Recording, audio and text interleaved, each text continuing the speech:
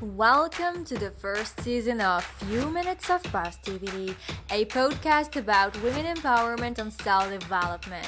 Each week, I deliver some practical tips to deal with life and handle almost anything.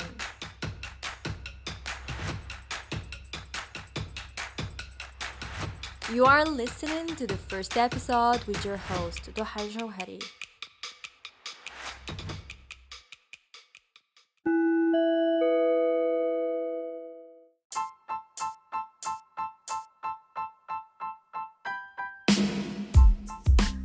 The person in life that you will always be with the most is yourself, because even when you are with others, you are still with yourself too.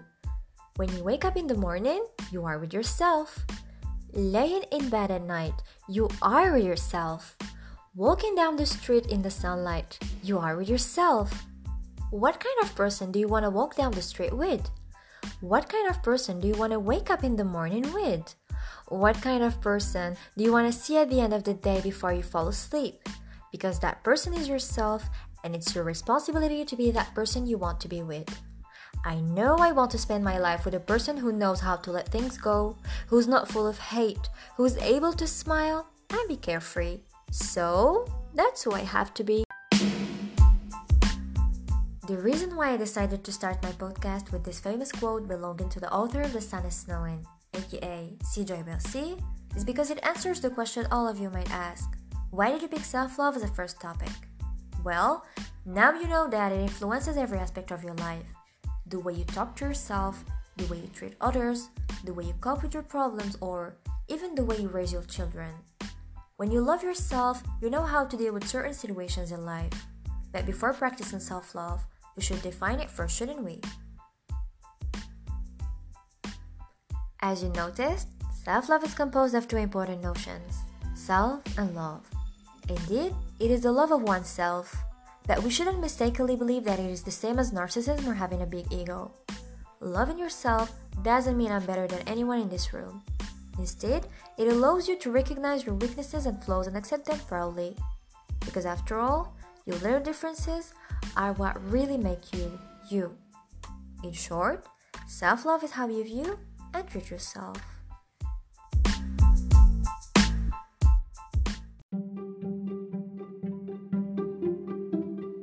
I have a question for you guys. Have you ever questioned yourself? What causes lack of self-love? Do I suffer from lack of self-love? Let's find out.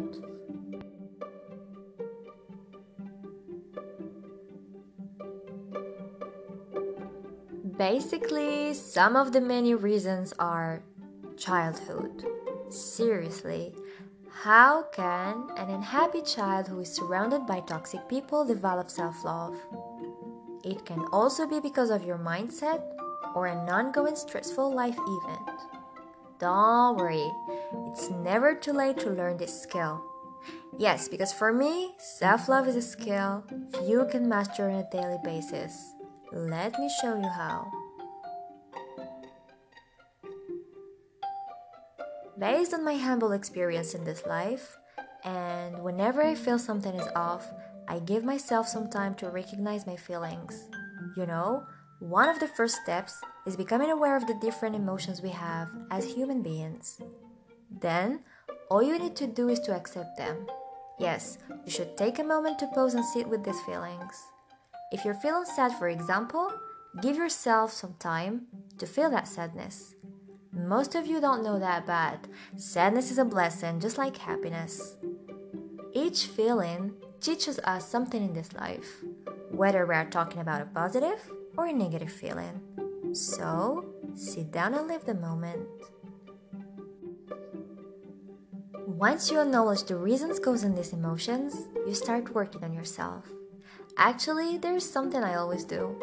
Treating myself how I would treat a loved one experiencing the same feeling. In other terms, think about your feelings from an outsider's perspective. Why am I doing this? Well. It's because I noticed that we tend to give others the advice we need. When someone is experiencing a negative emotion, we encourage them to proceed positively. But when we are in the same situation, what do? We start beating ourselves up. Yes, we should be kind to others, but we also need to be kind to ourselves.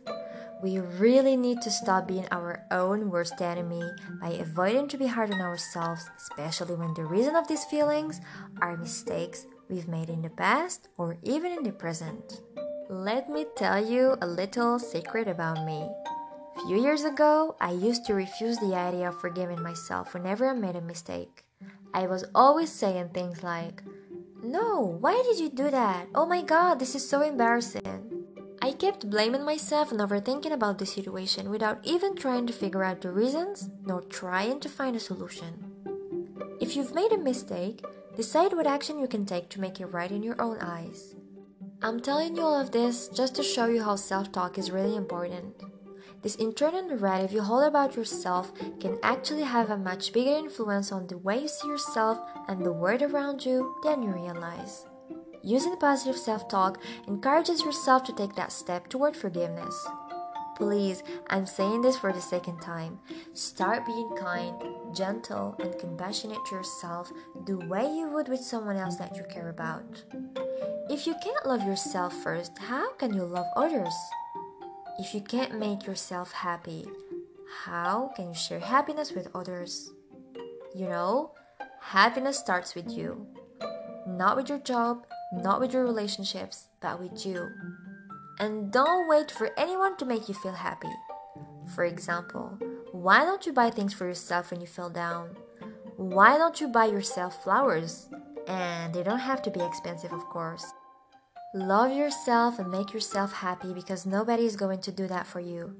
Even if you tell me, I have a lot of people in my life who can make me feel happy. Okay, you're right, but let me ask you something. Are you happy with yourself at the end of the day when you're laying in bed at night? Are you sleeping peacefully without overthinking about that thing that is causing you harm because you're refusing to heal? If the answer is no, then you should start working on yourself as soon as possible.